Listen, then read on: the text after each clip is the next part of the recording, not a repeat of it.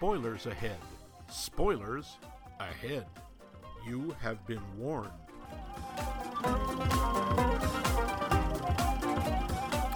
Welcome to another thrill-packed episode of Pudding du Jour, the podcast exclusively about those jiggly desserts we love so much. Yay, pudding! Wait. This is the movie one, isn't it? Oh, wait. Yeah. What day is today? Oh, jeez. Oops. Right. Well, welcome to Max Mike Movies, the podcast utterly devoid of pudding. I'm Mike, the tall one with the glasses, and on my my other is Max, the brilliant one with the smile of cheese. Thank you. Hi, Mike. I just have to get this spicy banana pudding out of the way. We talk about movies we do, and this week in our series of Then and Now, or what, this again? We're looking at the 1963 film Charade and its remake from 2002, The Truth About Charlie. Also known as Charade. No. Oh. No. And, no. We'll compare and contrast, poke, wrangle, and expound to see if one or the other comes out on top. Ooh, that sounded kinky. But first, just to let you know that this whole series was suggested by one of our dear listeners, and you too could be a dear listener and suggest things at us. How do you do that? Well, you could email us at maxmikemovies.com. You could visit our website, which is surprisingly maxmikemovies.com, where you can leave comments. I didn't. Woo! Blindsided me. If you like to do the Facebook thing, you can see us at Max Mike Movies. There's a pattern going on here, a trend. We're becoming predictable, are we? You know, Paul. Yeah, Dave, you're a fresh kick, Dave. Yeah, and then we can do that thing where people tweet at each other. Why they do this, I don't know, but we are, of course, at Plort, at symbol, Max Mike Movies, and I'm leaving something out. What is it?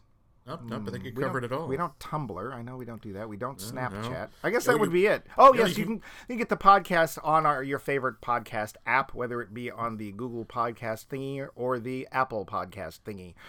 There we are. You can subscribe. You can even like us. Some people would like us on the wall, but that's not... Please like us. Yes, please like us. And you know what? If you like the show, tell your friends. Well, assuming you don't necessarily want to keep them. But... So yes, and you can go on Etsy and buy our plush dolls. I'm feeling a little too plush this week. No, you can't. We don't have an Etsy store. No merch. Not yet. Although we should think about merch. Hey, if you would like to suggest merch to us and what kind of merch you would like, you can contact us through one of those things, and we will merch at you. Wait, isn't merch like the Klingon word for fart? If it wasn't, it is now, because as you know, Klingon is a growing language. It's also gibberish. Oh, what I said. There's no Klingons this week. We, in fact, have what is one of those heisty film things, sort of, kind of. But let's go to the plot, shall we? Let's. The show. So, in both films... Here we are at the plot. Will you stop? Well, just for a moment. Yeah. All right. In both films, there is a young woman named Regina Lambert, and she is on vacation, mulling over the recent marriage to her husband, Charles. When she returns to Paris, where she lives, she finds her husband and all their belongings gone. There's a knock on the door. The police would like to speak with her. It's the plumber. I've come to fix the sink. The police would like to speak with her and have her identify the body of her husband. Sure enough, Charles is dead. But things aren't quite so clear as all that. There's a man she met while away who is soon waltzing into her life. There's a mysterious group of people that seem to know Charles a good deal better than Regina does, and on top of all this, it seems there's a large chunk of missing funds Charles is thought to have stolen, possibly from this group of people. Everyone concerned seems to think that Regina has the money or knows where it is. She doesn't. Things escalate, swirl, and deceive before it all becomes clear. And everyone charades all over the place. They do. It's disgusting. I have to put out an extra warning. I know we have this warning in our theme song. La, la, la, la, la, la. But don't do that. I evoke... No. There are more spoilers than usual because this film does have some definite plot twists, and we will likely be discussing them. It's kind of hard not to. It's really hard to avoid it when you're discussing anything about this movie. The movie is very plot-centric. Yes, so if you'd like to skip to the end and hear just the verdict, or go ahead and watch the movies first, by all means do so. But yeah, there will be big, fat, throbbing, excited spoilers aimed right at you. Chocolatey covered spoilers. In milk. Crunchy, though. So, we have a little bit of trivia, because we're going to be discussing two different films. I didn't have too much on it. The original film, Charade. Ooh, see what you made me do? I'll get you for this next time. The original Charade cost around $4 million. Its eventual worldwide take was about 13, so this would be a win. Also, 13 million back in '63 is a lot more than 13 million now. Yeah, so that ain't hay. Yeah. The newer film, The Truth About Charlie, it has $60 million budget. Its take was 5. Wow, I assume you mean $5. No, it was 5 million. But honestly, Wow. as far as Hollywood is concerned, that's $5. Yeah, pretty much. So that would be an oops. We put that in the oops category. Big oops. It's Originally, double oops. Yeah, double. Ooh, that's a double oops. Originally up for Marky Mark's role there was Will Smith. That could have made it better. Yes, it could. It could have been a much more interesting film. Not saying anything necessarily about Charlie yet, but it could have been a very different film if Will Smith had been there. They also originally, I believe, wanted Matt Damon, but he wasn't available. Matt Damon! I'm not sleeping with Matt Damon. Mark Wahlberg, the star of The Truth About Charlie, believes this to be his worst film. I would like to ask him personally about Planet of the Apes or Transformer movies. I'd like to ask about The Happening. Well, to be fair, there was extra bad going on in that didn't have anything to do with him, at least in our humble opinion. Was that the one with the trees? Yes. I'm evil. Oops, I gave it away. Sorry, folks, if you haven't seen it. I'm M. Night Shyamalan, and I'm going to make trees scary. Oh, wait, no, I'm not. Okay, that's for another show. Sorry. Yeah, we'll do a whole series on bad movies. Oh, no, we already have. Yeah. Right. The stamps. There are stamps in this film, and they do play an important role. Boy, I just gave something away there. In the original film, were based on real stamps. They just upped their value by one of whatever they were worth. The new ones were totally fake. They made them up. Thandie Newton, who I have to give props to, I really like her in this film, and I really like her later on in other films.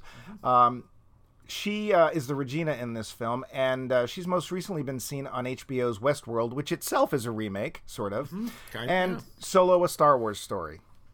So I would check her out, as it were, but I don't remember having seen her before this. I know she did have some work, but I really liked her in this role. And man, was she stepping into some big shoes, because she was basically taking over for Audrey Hepburn. And while she's no Audrey Hepburn, I think she does a great job. Yeah. Whereas Marky Mark is definitely no Cary Grant. Hey, that was one of my notes. Oops, sorry. Actually, it was 2 of my notes, but yeah. So that's what I have for trivia. Did you happen to look anything else up, or do you know anything else? The only thing is that I don't know if it counts as trivia or as part of the plot is the presence in Truth About Charlie of, for no reason, Charles Aznavour. Right. By the way, do you know who he is? Did you heard of him before you saw this movie? Oh, he is a famous French singer. He's very famous for singing in French. Wait, he does that thing? Did I mention I was French? I'm Frenchy! So in answer to your question, no. Yeah, I had the guy's a friggin' legend. Yeah. They call him the Frank Sinatra of France. He sold like 180 million records. He's won every award possible. Hell, CNN and Time Online designated him, by global vote, as the entertainer of the 20th century. Wow. He edged out Bob Dylan. He edged out Elvis Presley. Well, that's how big a deal he's a huge deal in Europe. He does add a certain je ne sais fromage to this film. No. He's actually, you can tell, even if you don't know who he is, and I didn't, you can tell that this is somebody. Yeah. But it's kind of weird because he sort of just literally walks into the film and then walks out again. Yeah, it's pretty much, hello, I am Charles Aznavour, and I am in your movie. Yes. Goodbye. Whether you like it or not, I am here. That's like, we'll talk about that. That was one of my major WTF moments. Okay. Well, so we're done with trivia, which means that now Lowdown. Here we are. So, Charade. Now, Max, I believe you said you thought you had seen part of Charade. No, I had seen it before. I just seen it a long time ago. So, Charade is one of my personal favorites. I really like this film. It's a great movie. It is not without its minor flaws, but it has got. I mean, it's got Audrey Hepburn, so you kind of win just from there. You surely do. And Cary Grant, I like him just fine. Yes, there is one big sort of elephant looking you right in the eye like, he's old enough to be her dad. Literally, he was, I believe, almost 60 when he made this movie, and she was 34. Right. So it's 25 years difference. But to his credit, he really didn't want to do the film initially because of that. He said, I can't do this, I'm too old. And eventually they do make it work partially by having it be almost entirely non-physical. Except she's always climbing on top of him. I mean, yes. It's sort of the thing that kind of saves it is she's the one who's, in effect, physically pursuing him. Right. She's very clearly into him. And he spends most of the movie telling her he's married or divorced. So, it does work out that way. And also, Cary Grant is willing to be goofy, which is really endearing. Like, it's obvious that she's a very... Flighty's not the right word, because that sort of implies ditzy. But she's a very warm, positive person. And Cary Grant is usually a bit more serious, although he's also played in some great screwball comedies. Oh, but God, yeah. There's points in this film where he's just making faces at her. And it's very playful, and it's very childlike, not childish. And it's fun. There's that hilarious scene where he's trying to cheer her up by taking a shower with all his clothes on. Yeah, apparently part of the reason they did that was it's like, he was not entirely in shape, and they thought it might be better. And then they realized, and also the whole sexual side of things, let's just not do that. Yeah. Which is good.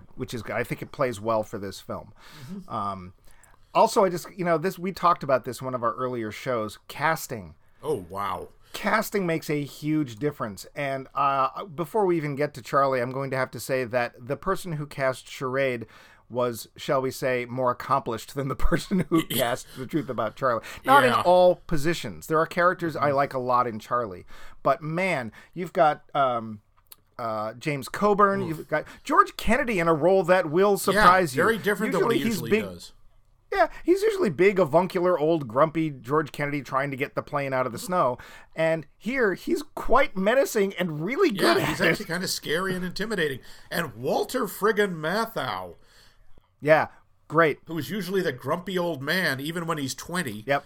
Is actually quite menacing. Later on, when he needs to be.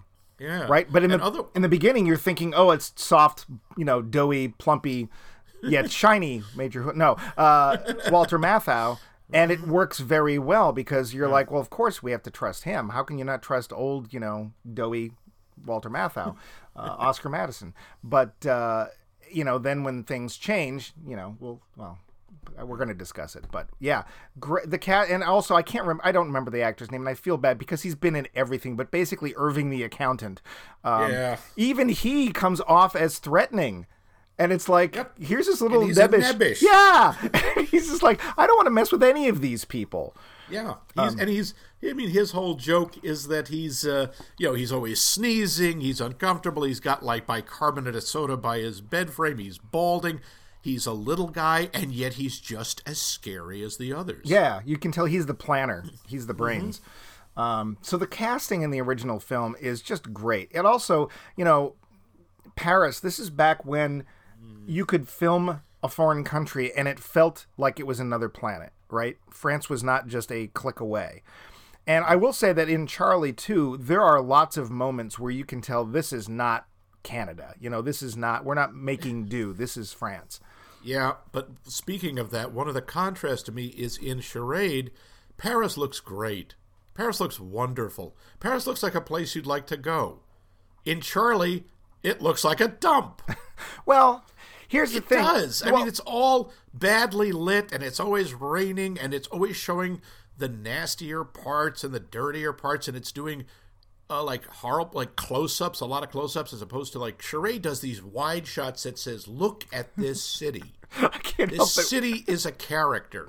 I can't help but wonder if it wasn't Paris isn't as pretty as... Let's just tighten up. Can we tighten up and make it look better? I don't know. I've never been to Paris. I'm sure that Paris... I was in Paris 10 years ago. It's still gorgeous. It's still a really nice city to look at. Yes, it has bad parts. So does every place. Yeah.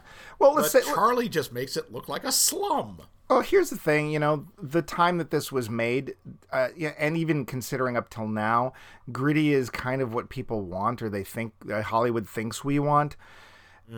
So I can sort of get it, but I won't disagree with you. It's a gray film. There's not a lot of sunshine in this film. And of course, Charade looks, depending on which print you get, looks fairly grainy. Interesting note about that: Charade's in the public domain. That's right. I read about that. They forgot to file copyright on it. No, they did. All they did was they forgot to put it on the prints of the film. When the film was released, it just said 1963. It didn't say copyright, the word copyright, the symbol, nothing. And didn't even have the little C on it. Which would have been enough. And so basically when they released it, by not copywriting the prints, they released it into the public domain. So you can do whatever you want with it. Sadly, apparently the writer of Charade, and it was originally written as a screenplay, nobody wanted it, so he serialized it. I think it was Redbook, I can't remember, but he serialized the story in magazines, and suddenly everybody wanted to do it. But the guy who wrote it was dead against the remake. And apparently he, in a lot of the prints, I don't know if the American prints, but prints wherever he could, he changed the name of the screenwriter based on the story by to Peter Joshua, who was one of the aliases of Cary Grant and was two of the names of his son. That's right. He had son Peter and Joshua. Right. Charade is definitely one of those films. It's not really a Hollywood film because it wasn't made in the States, although it was made by Universal, so I guess it counts. But it is a classic film. Again, if you can squint a little, Cary Grant doesn't seem so old. He's certainly enjoyable. He has a great performance. That's the thing. You kind of forgive the age difference because the two of them, Audrey Hepburn and Cary Grant, have such great chemistry. They really do. So much fun. Cary Grant was quoted as saying at one point, "All I want for Christmas is to make another movie with Audrey Hepburn." Yeah, and I have not heard a single bad thing about her. I haven't seen a performance of hers I didn't like, even in movies that I didn't like Breakfast at Tiffany's. I have no problem with her. It's just certain elements of the other film, and Mickey Rooney, I'm looking right at you. But she's a delight. He was the number one star in the world. Yeah. She's one of those actresses that you just want to watch. You just enjoy Audrey Hepburn because she's not only a really good actress, but she's just joyful. Yeah. And she's stunning. She's so beautiful. And those eyes that you could just get lost in. They use them to such great extent at the end of the film where she's in the little conductor's pit and she's looking above it like a cat. That doesn't want you to find it under the bed. All you see are those eyes, and they're perfect. They're so cat-like. And she has this strange sort of mix of vulnerability and yet strength at the same time. Yes. It's a scene, for me, it's always been really disturbing, even though nothing actually happens to her. The scene where she's in the phone booth and James Coburn is flicking matches at her, it just really makes my skin crawl. And it's like... It's disturbing. And that's all that happens. She doesn't actually get burned, and they get close to her. But, these days, you'd actually see, something horrible. And I get just as, squicked by watching him do that. Just because it's like, no, you can't mar Audrey Hepburn. No. So, if you have not seen Charade, at the very least I can tell you right now, of these two versions, by all means, definitely thumbs up for Charade. It is it's a classic film. It has its flaws here and there, but it's well cast. It's well paced. It makes the world still feel exotic because we start off in Switzerland and end up in Paris. And it feels like it. It doesn't feel like we're faking. I will say that there's also still some grit to Paris, but it's not dirty grit. It's just old lived-in grit in this film. It's history. Think of it that way. It's history. Yeah, I could see that. But like Max said, it makes you want to go there. I want to go to those nightclubs. I want to think that things like that still exist. You want to see those restaurants. You want to see those gorgeous streets. You want to ride on that cool boat that they have dinner on. Yeah. And then you want to sit there and have them aim spotlights at people making out and or doing questionable things in the dark. You would think... that's a little odd. Well, you'd think that after all, people go, we can't make out down by the river because, they're going to shine the spotlights. Let's go into the bushes, or whatever. But it is l'amour, so you do this. It is Paris, l'amour. That's right. They shine the spotlight, and there's this skunk chasing a cat with white paint down its back along the street. Avec! So, yeah, Charade. Then, in 2000... one other thing about Charade. Yes. One of the things that it's strange, I swear I remembered it this way, even though it isn't. I was sure this was a Hitchcock movie. Everybody does. Everybody, yeah, that was in the trivia too. Everyone thinks it's the best Hitchcock movie never made. Yeah, and it isn't. It's a guy named Stanley Donen, and who is also probably best known for directing Singin' in the Rain. Oh. Yeah.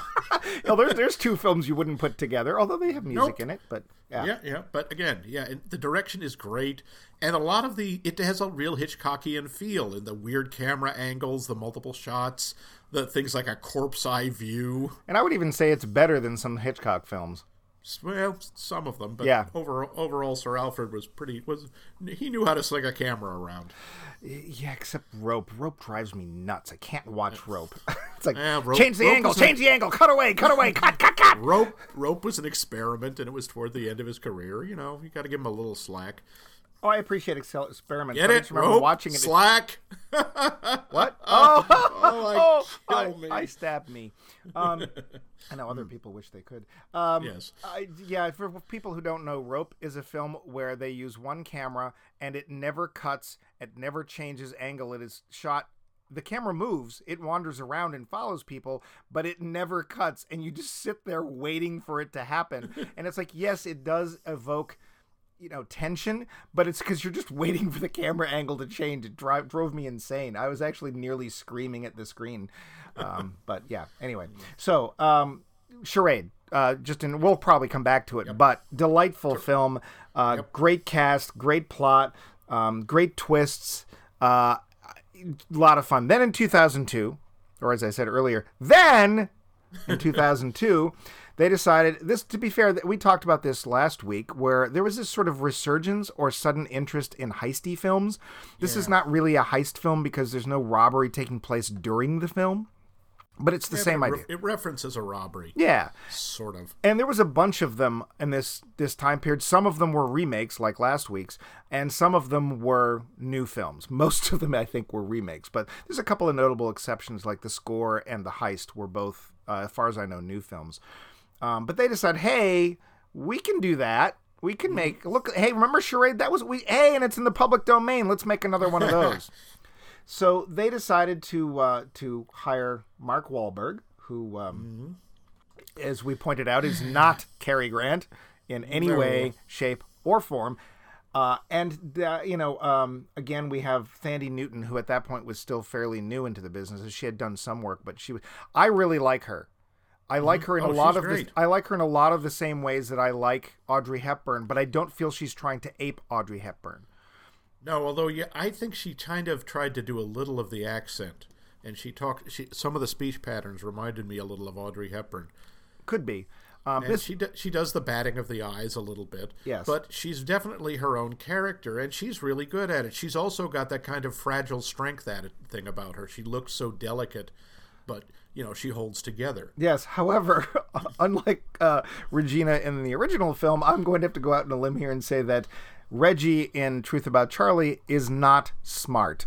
She keeps going to these places alone that she really shouldn't go. There's even one where she's going into the flea market when it's not open, and she keeps looking over her shoulder before she goes inside, and she's like, I'm sure someone's watching me, and then she goes in anyway. And it's like, why are you doing this? I don't know. Yeah, she doesn't catch on to some parts as quickly as the Audrey Hepburn character does. She seems much more of sort of a babe in the woods. Yeah. Which is too bad, because the other problem, or the big problem for me, Mark Wahlberg. Well, it's not just him; it's she and Mark Wahlberg have no chemistry. No, I mean, zilch. It's like two inert elements, and you're supposed. I don't believe their relationship at all. The whole thing in Charade is that the two characters immediately form a connection, and you don't know how. The question is, you don't always know how much of it is real and how much of it is an act on Cary Grant's part. In this case, it's like, why do you like him? Okay, he looks nice with his shirt off. Well, but we don't even get to see that really. We do very briefly. We see from from the side. We see him from the shoulders up, and it's like, you've got Mark Wahlberg. He was a Calvin Klein underwear model. Why are you wasting him? Why are we not seeing this? I don't understand. Yep. Like, if she's going to be attracted to anything, potentially, because as you pointed out, his personality is nothing to write home about in this movie, you could say, well, okay, I see why she might like this, but they don't even show it. It's like, okay, whatever. And the other thing, too, is that during the film Charade, you're going to make me say charade every frickin' time. Yes, I am. Cary Grant, we find out that Cary Grant is a number of layers of lying. In Charade, every time she finds out another layer of his lies, Regina, you can see why Regina still goes with him, because he has that magnetism, he has that charisma, and you want to believe him too. As soon as she finds out that Mark Wahlberg's character is lying, because he's got this edge of creepy, like, you're expecting him to do something bad. I don't understand why she doesn't just run for the police. And in this film, I gotta say, I like the police captain's character a lot. You know, I thought that Regina had more chemistry with the female police captain. They did. There is this great scene in her office where the captain is trying both to comfort her and to get her to help her, and they're leaning in together, and they're both smoking. And I'm thinking, I would be okay if those two started making out. I mean, it just fits. And then later she makes out with Pierre. Yeah, the guy who's behind, I guess her boyfriend or whatever. Yeah, her fellow cop. The commandant is apparently sleeping with him. Yeah. But, I really liked her. She doesn't have a lot of screen, but when she was she's cool. There, she was cool. I even like it when they catch her in bed with the other cop, because it's obvious that she's in control of that situation, not just because she's his boss, but because they want it that way. And I'm like, I want to see more films with her. Yeah, that character. It's a real contrast, because in Charade, the police are shown as, basically it's a department full of Inspector Clouseau. They're all sort of Clouseau. I will kill him. Kill Clouseau. Because he's like, yes, this nose is always right. I always sniff out the evil doer. It's like, come on. Yeah. And in this, the commandant is like, damn. Yeah. All right. I don't understand. That was actually kind of one of the problems with The Truth About Charlie is in both movies, Regina has to find someone she thinks she can trust.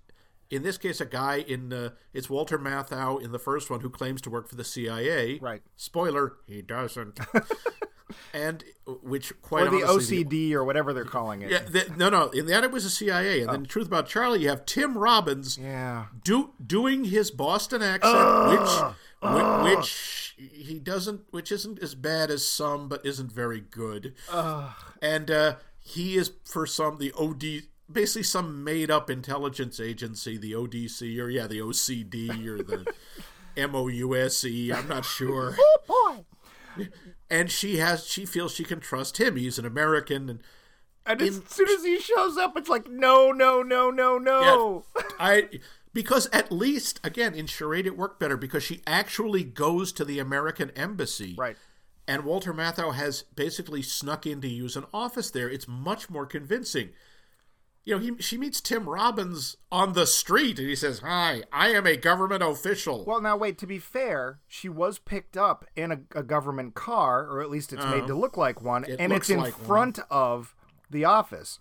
Okay. So now, to be fair, I understand why they did that, because security in 2002, with all its electronic retinal scan, GNA print, blah blah blah, OCD crap.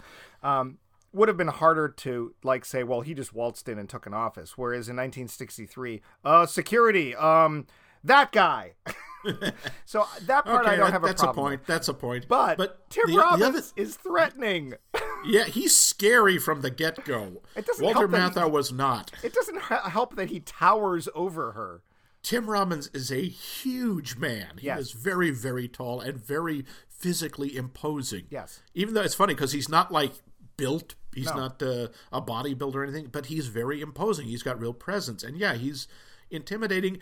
But the difference between the movies is in Charade, she has only him to trust. She has only the CIA agent. Right. Who turns out to be untrustworthy. In Truth About Charlie, she has the cop. Right. who she knows is a cop because she has been to police headquarters and everyone calls her commandant, and she showed her a damn badge. Right. Never mind the fact that when she's in that room with her, they're surrounded by other cops. And there's cops going around. And that's why she's so nervous, because she's surrounded by police. But it's like, this is not somebody faking. There is no question. And so why is she trusting Tim Robbins at all? Why doesn't she, why is the first thing she do to go to the cop and go, hey, have you ever heard of the JELLO or the AFL-CIO or whoever this guy says he works for? Are they real? MOUSE. That is one of the large... There are plot holes in both movies. Yeah. In Charade, you don't care. No. In this, you're sitting there and you just start counting. Yeah. So this is where, casting... It's something that most people don't think about. Occasionally you'll see a film and go, wow, this guy stinks in it. Like, for example, I generally wish that Leonardo DiCaprio was not cast in most of the movies he's in. It's not that I think he's a bad actor. I think in some of the films he's done great work. But Wolf of Wall Street. Wolf of Wall Street, which is, and that's a Martin Scorsese film, and generally I don't like him in Martin Scorsese films. Like The Aviator, I never once believed he was Howard Hughes. Just never worked. I didn't like him in Gangs of New York. But I like Basketball Diaries, which is a really hard film to watch. He does a brilliant job in. We can go back to Gilbert Grape. We can go to... I even thought he was great in Titanic, but... Yeah, he fit the part. But casting can sometimes make a huge difference, and this is one of those differences. Mark Wahlberg doesn't belong in this film. He thinks it's actually his worst film, as I said. So, and I'm going to say he phones it in. He can actually be a good actor. He needs certain roles. He was really good in The Fighter, which he kind of more or less plays himself. But which is okay. There's nothing wrong with that. I mean, hell, that's what Jack Nicholson does. Yeah. I think he's in most of the action films he's in. He's fine. I have no problems with Mark Wahlberg. I don't think he's got a great breadth, but so what? He can be good in this film. It's just he's kind of lost. Yeah. But then I look at the police captain. Brilliant casting. She's great. Again, I'd like to see more of her. Let's see an entire film about her. That would have been probably, let's see, the underground of crime in France, in Paris. That'd probably be really cool. Yeah. Tim Robbins. I like Tim Robbins in a lot of things, but here you need somebody that basically draws you in because you don't feel threatened and you don't think could do anything, like you trust them, and I don't trust him. As soon as here's one of my favorite films is The Third Man, and when she meets him the first time, what does she do? She goes into a Ferris wheel with him. There is a great scene in The Third Man where the main character, played by Joseph Cotten, finally meets up with the character played by Orson Welles, and they have to go and they have to go somewhere that's kind of neutral where no one's watching them, and it's this sort of tense scene. And what do? They get into the Ferris wheel. So I know it's a totally different city, but all I could think of was like, be careful that he doesn't suddenly throw you out, because it's just there's a lot that has to work because this film has twists in it, and a lot of them have to do with characters, and it just doesn't. Yeah, I felt the same way. I really didn't like the casting. I didn't like the people they had playing the rest of the more or less bad guys. I didn't mind them so much. I liked I didn't look up her name, and I'm sorry. The black woman, I liked.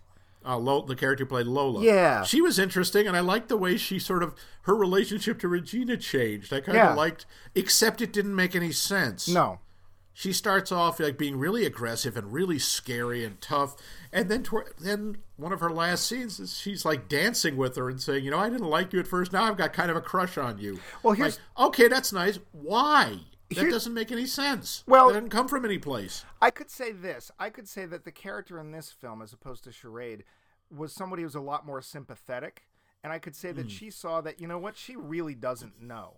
So I'm not into threatening her with all this stuff, because that's not going to get anywhere. She doesn't know anything anywhere. And look, she got screwed over by Charlie too.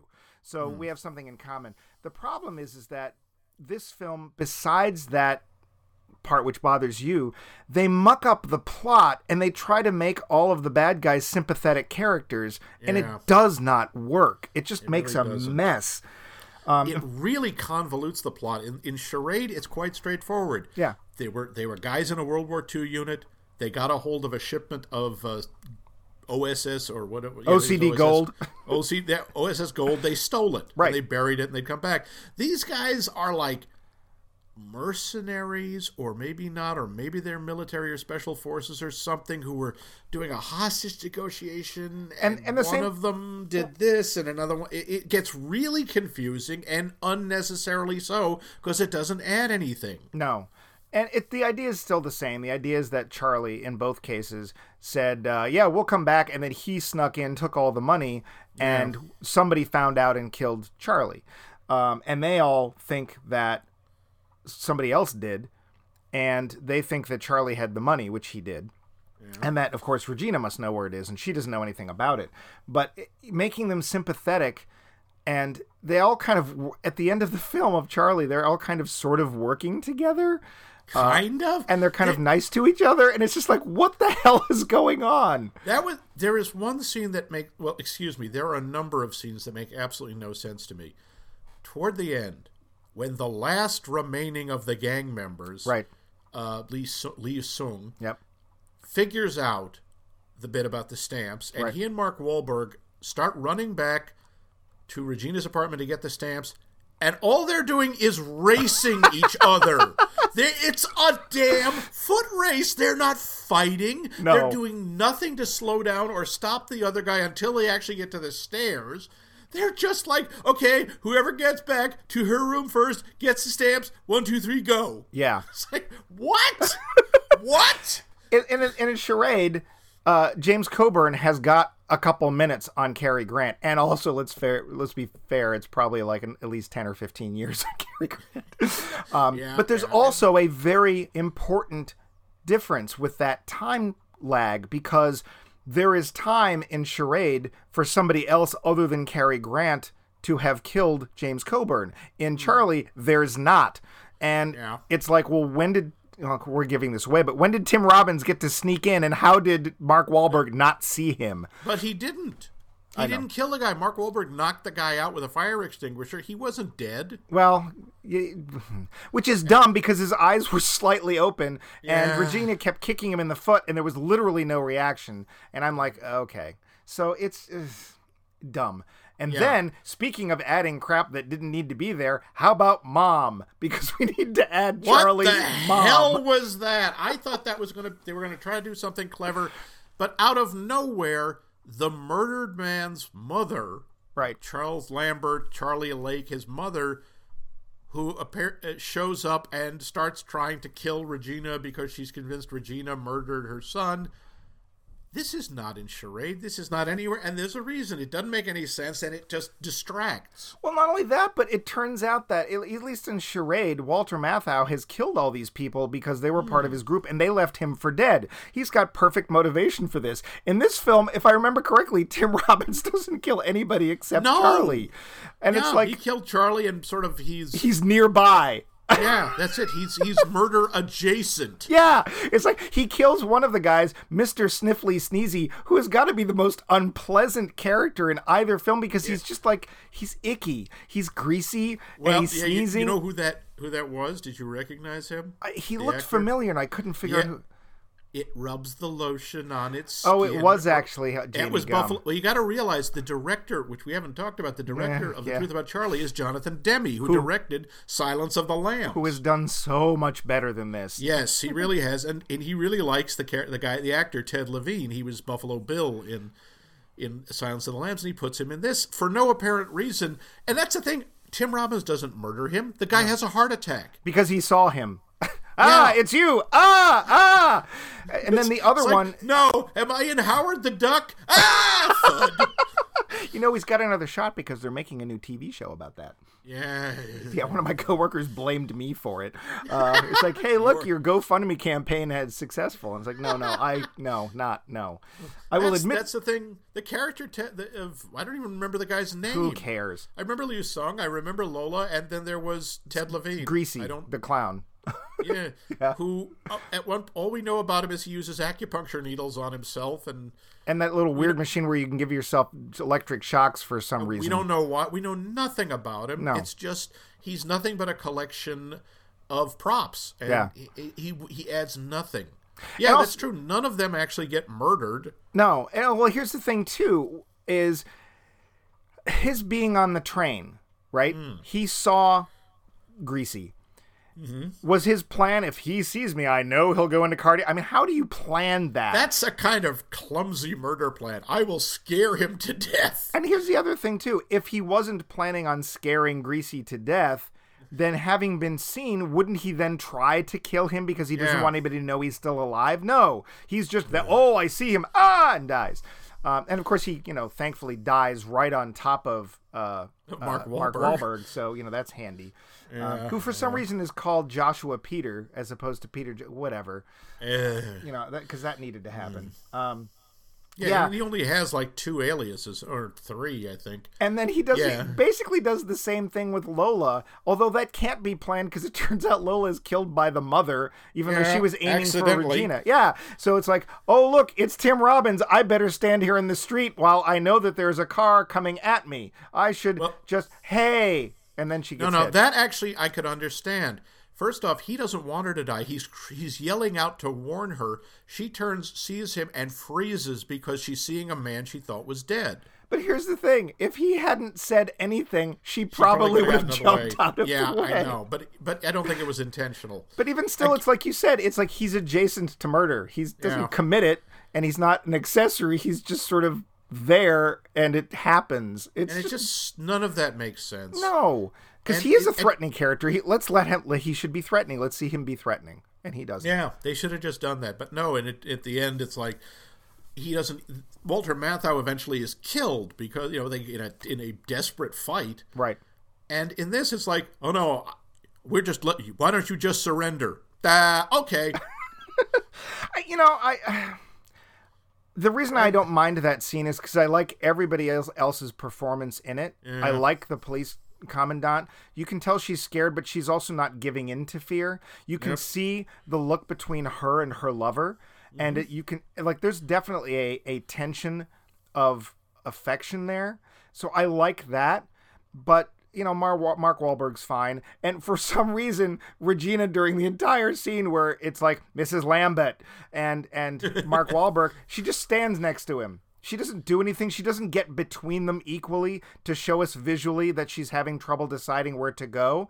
Yep. Of course, in Charade, it's literally because there's 2 people with guns and she can't decide. Finally, she just lets out this frustrated scream because she doesn't know where to go, and she darts between them and goes behind a column. This is a great moment in the film because you really feel oh my God, I can't trust anyone. I don't know what's happening. Right. Nothing I thought was real is real, and I'm right at the breaking point. And of course, in that film, comes across. And in this one, and I don't blame Thandie Newton for this, it's clearly the director just sort of forgot she was there. And just said, yeah, Thandie, just hang out for a minute. Tim, I want you to give me more of this. Hey, Mark, stare blankly at him. Good. Yeah, Tim, I want you to be threatening, but don't pull your gun, okay? Just leave it. We don't need to see it. We know it's there, so don't give her a reason that she has to stand there. It's implied because... Oh, no, he has his guns out. No, not when she's just standing there. He says, she says, "Are you armed?" He says, "Always, Mrs. Lambert." But we don't see the damn gun till the commandant shows up, and it's like, ugh. And the sad thing is when I saw this when it came out. I was one of the 3 people. I actually didn't dislike it as much as I do now. There are parts that I like. I like the soundtrack. The music in this is really cool. And I actually bought the soundtrack when it came out. I like the opening song, Jim the Gin, is very catchy. It is catchy in the same way that Charade is classic. I don't think Charade is catchy, but it is a fitting tune. There's some other world music. A lot of it is French in there, but I just liked the soundtrack. I thought that was cool. Again, some of the characters I like, some of them I don't. Also, if you smile in this movie, you're automatically a bad guy because all the bad guys smile and they do it badly. Yeah. Like Mark Wahlberg, trust me. Nope, no. Yeah. Tim Robbins. Even Tim Robbins does this stupid thing. I don't know why this is there. But just as Regina's trusting me, he goes, boo. And it's like, no, you've just blown your character. Yeah. So, and I don't know that Tim Robbins did that. It may have been in the script or whatever, but yeah, it's very messy. And then when you think the film is done, you see this showdown, which has none of the tension of the original film. When it's over and they take him away and the credits roll, it's like, oh, good, we're done. It's like, nope, we're not done because Mom's still out there. And Mom, who is a certifiable lunatic, somehow gets into a high-security prison. Yeah, this woman who they've already said is probably suffering from dementia, right, somehow manages to dress up as a prison trustee, bring the food to Tim Robbins' characters, and cleverly poison him. Yeah, and it looks like a jail from a Batman episode from 66. Yep. Like, the little slot where the food goes in has a gold frame around it. And his cell is, like, bigger than a Brooklyn apartment. Yeah, very nicely appointed. I mean, obviously, it's France. They try to make it nice, but... And he's standing in the middle of it, just like Hannibal Lecter, which, again, is a little tribute to another Jonathan Demme movie, but... Yeah, no, that's just odd, and I'm sorry, the whole sequence where Regina comes back to Mark Wahlberg, because I'm sorry, I can think of Thandie Newton as her character. Mark Wahlberg is Mark Wahlberg. Right. She comes to see him in his little office, which is a very small office considering I think he's, the head of security. Well, I don't even know. In this movie, we don't know. And we don't know. And they're like, oh, yes, we're together now. That was one where I was just going, why? Why did you come back to him? This doesn't make any sense. I don't get it. And look out the window. There's Charles Aznavour. It's like, I swear to God, it's like one of those, like watching Batman, the 1966 show where they're climbing up the side of the wall and one of the windows opens and, why, it's Sammy Davis Jr. Or, look, it's Phyllis Diller. It's like, look out the window. There's Charles Aznavour in a full orchestra who's going to start singing. And it's not like they're just seeing him. Everyone is seeing him. His secretary runs out to go follow him. Yeah. You know what it's like? It's like the Austin Powers movies. I think it's the second one where he's just suddenly turns to the camera and goes, ladies and gentlemen, Mr. Burt Bacharach. And there's Burt Bacharach playing I'll Never Fall in Love Again, I think with Elvis Costello. Now, see, I was actually thinking it's more like that time where there was a knock at the door, Weird Al goes to answer it, and he just says, oh, it's Bare Naked Ladies. Right, from the Weird Al show. Yeah. It makes no sense, and it doesn't fit the rest of the movie. No. I mean, there's that sequence toward the beginning where he's just playing her a Charles Aznavour CD, and suddenly... it's as Aznavour's in the room with them, and it's like, all right, you're trying to get the idea that they feel like he's in the room with him. No, he just wandered in. Oh, Aznavour's back. Would you give him $1? Make him go away. I would have thought it made more sense if they there's a scene in a nightclub. It was in the first film. That's in this film. He should have been performing at the nightclub. Yes. It would have been fine. That would have worked perfectly. We get this really weird dance scene. Yeah. Where all of the characters are dancing together, like somehow all the bad guys are together, the police commandant is there, and one of the main points is that the bad guy gang doesn't want to be seen by the police, and in fact in the first film, they're not. Here, they're dancing with each other, and it's sort of like, I guess the idea was, hey, let's do a quick review of where we stand with everybody in the film, but I don't mean stand, I mean dance. And how do they all know all the steps? I don't know. And they of course, all dance perfectly with each other. It is France. It is how we work here in France. So I would have to say, though, that we were talking about chemistry before. I think there's more chemistry between Regina and Lola than there's between Regina and Mark Wahlberg. Joshua Peter, whatever his name is. Whatever his name is. Yeah, the 3 seconds or so that they're dancing together, I'm like, okay, those guys make a cute couple too. Yeah. I wish they'd explore that. Or her and the commandant. Yeah. Or maybe all 3 of them. I don't know. I think they would work. It is France. We do these things in France. Sure. We always suit Claude. So, yeah. The basic takeaway for this, folks, the Roundup. Don't see this one. See Charade. Yeah. Don't see The Truth About Charlie. It's a waste of time. Yeah. It's true, there are a couple of good things. Despite the inappropriateness, I still kind of enjoy Tim Robbins in this because he's clearly really throwing himself into it. Except for that goddamn accent. And it's I'm sorry. So for Max and I particularly, this is a real pet peeve. There are people who have been to Boston. There are people who have been born in Boston. And then there's people who have heard of Boston. And unfortunately, Tim Robbins pretty much falls into the latter category. A film that Mark Wahlberg did very well in, The Departed, is unfortunately a cast of people who are either from Boston or really should not pretend they've ever been there. Leonardo, I'm looking right at you. Jack Right Nicholson, at you, dude. Jack Nicholson basically says, the hell with it. I'm not even going to try, which is No, he doesn't even better. try to do it, thank God. Martin Sheen, who can do an okay sort of New England accent, cannot do a Boston accent. No, and it's just... So the Boston accent, for those of you who don't know it, Cliff Clavin from Cheers, never been there. Never been there. And in fact, I don't remember anybody else in the show even trying. Good for you, rest of the cast. Just him, and he's terrible. If you want to hear a real Boston accent without going, pretty much when he's doing his regular hometown accent, Matt Damon, his close friend Ben Affleck, and or Marky Mark, they all actually... I can't even do it. I can't do it. Max and I were both born and raised there, and neither of us can do it. It's wicked hard. It is wicked hard. It is a thick, ugly, hard-to-do accent, and it's hilarious when you actually go to Boston, because people in Boston do not remember or don't realize how thick it is. And every time I get off the plane in Logan and I hear somebody, I'd have to keep from laughing. Not because it's funny, it's just that they don't know. Nobody else talks like this. I don't know why Boston talks like this. I don't know. I think the New York accent is similar to the Boston accent, except it's far more back of the throat. But it's very distinctively different. Yeah. And New York, everyone knows. And New York, for whatever reason, seems to be easier to do. And people have less trouble with it. I don't know why. Yeah. They do. And, of course, Boston and New England are not the same, because a Maine accent and a Boston accent are not at all the same. Very different. Because you can't get there from here. But anyway, that's just a pet peeve. So if you're trying to do Boston, if you're not going to get somebody who's a coach who's actually born and raised there, don't do it. Don't.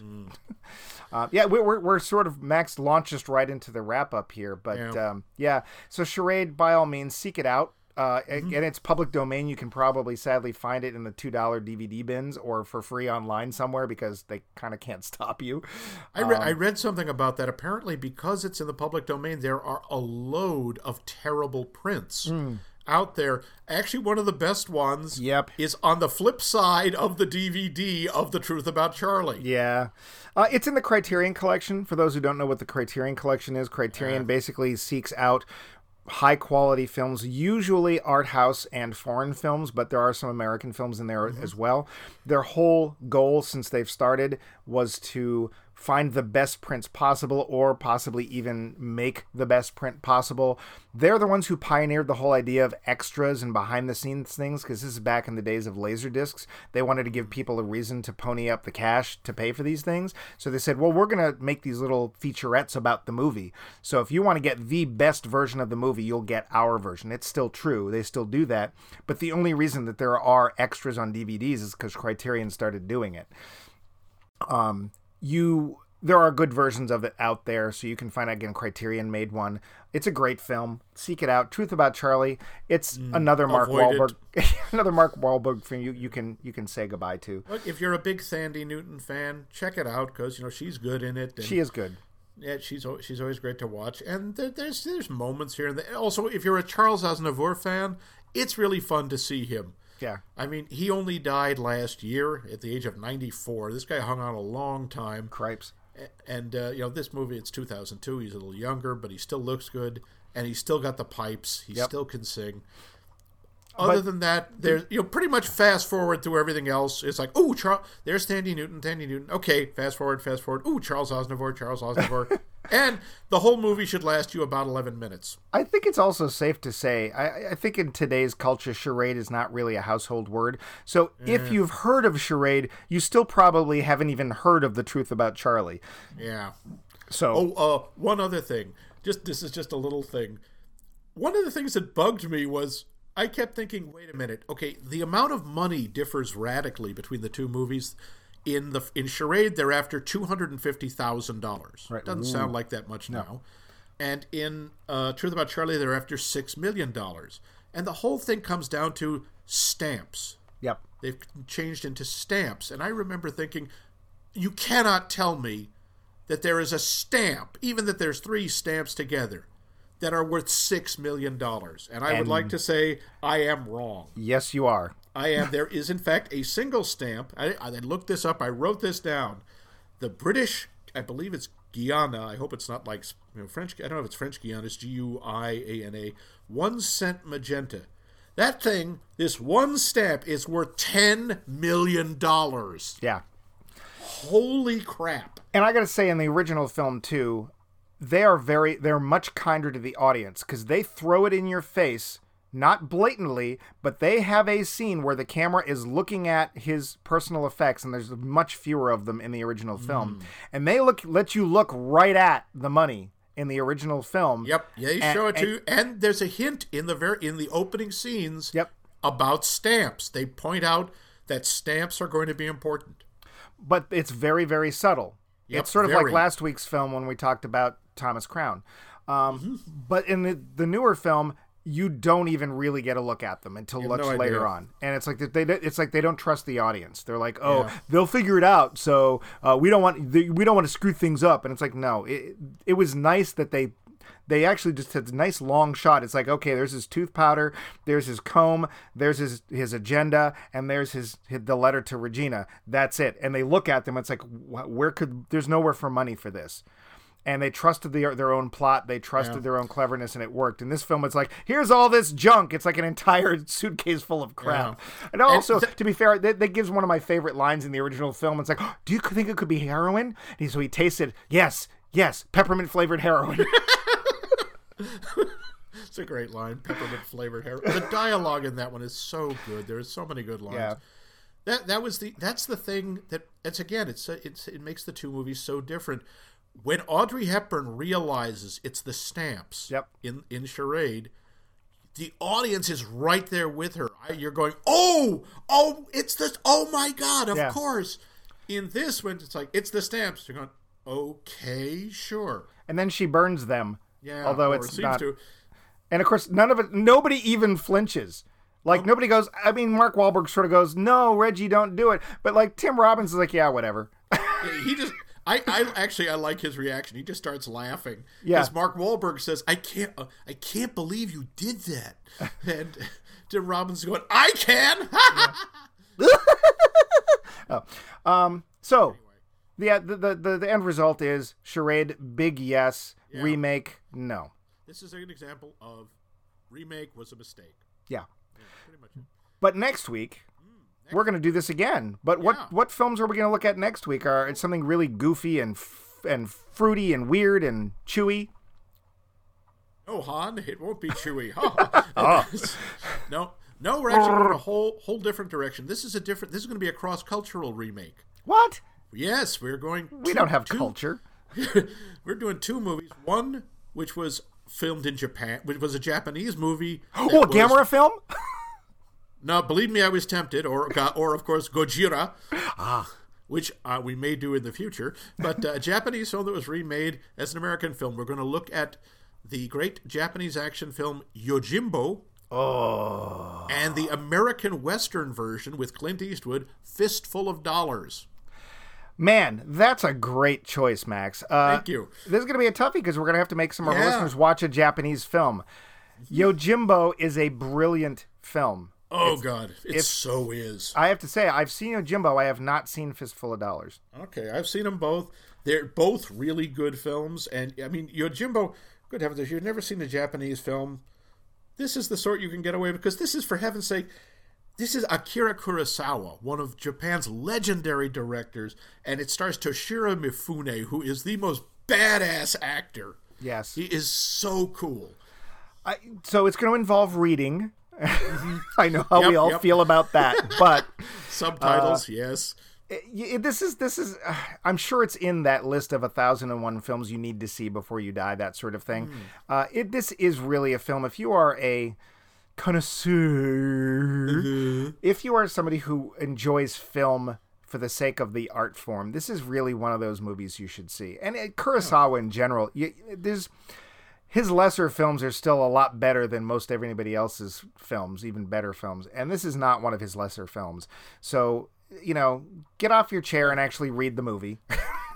and the nice thing is, this is one of those movies that's both good for you and good because it's exciting and there's lots of action and it's not very talky and there's cool swordplay And then in Fistful of Dollars, it's Clint friggin' Eastwood in his prime. Yeah, before he became, shall we say, politically... Before he started talking to chairs.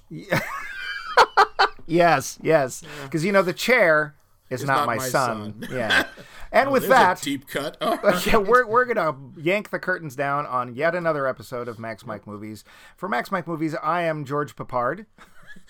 And I'm Mr. T, fool! I pity you.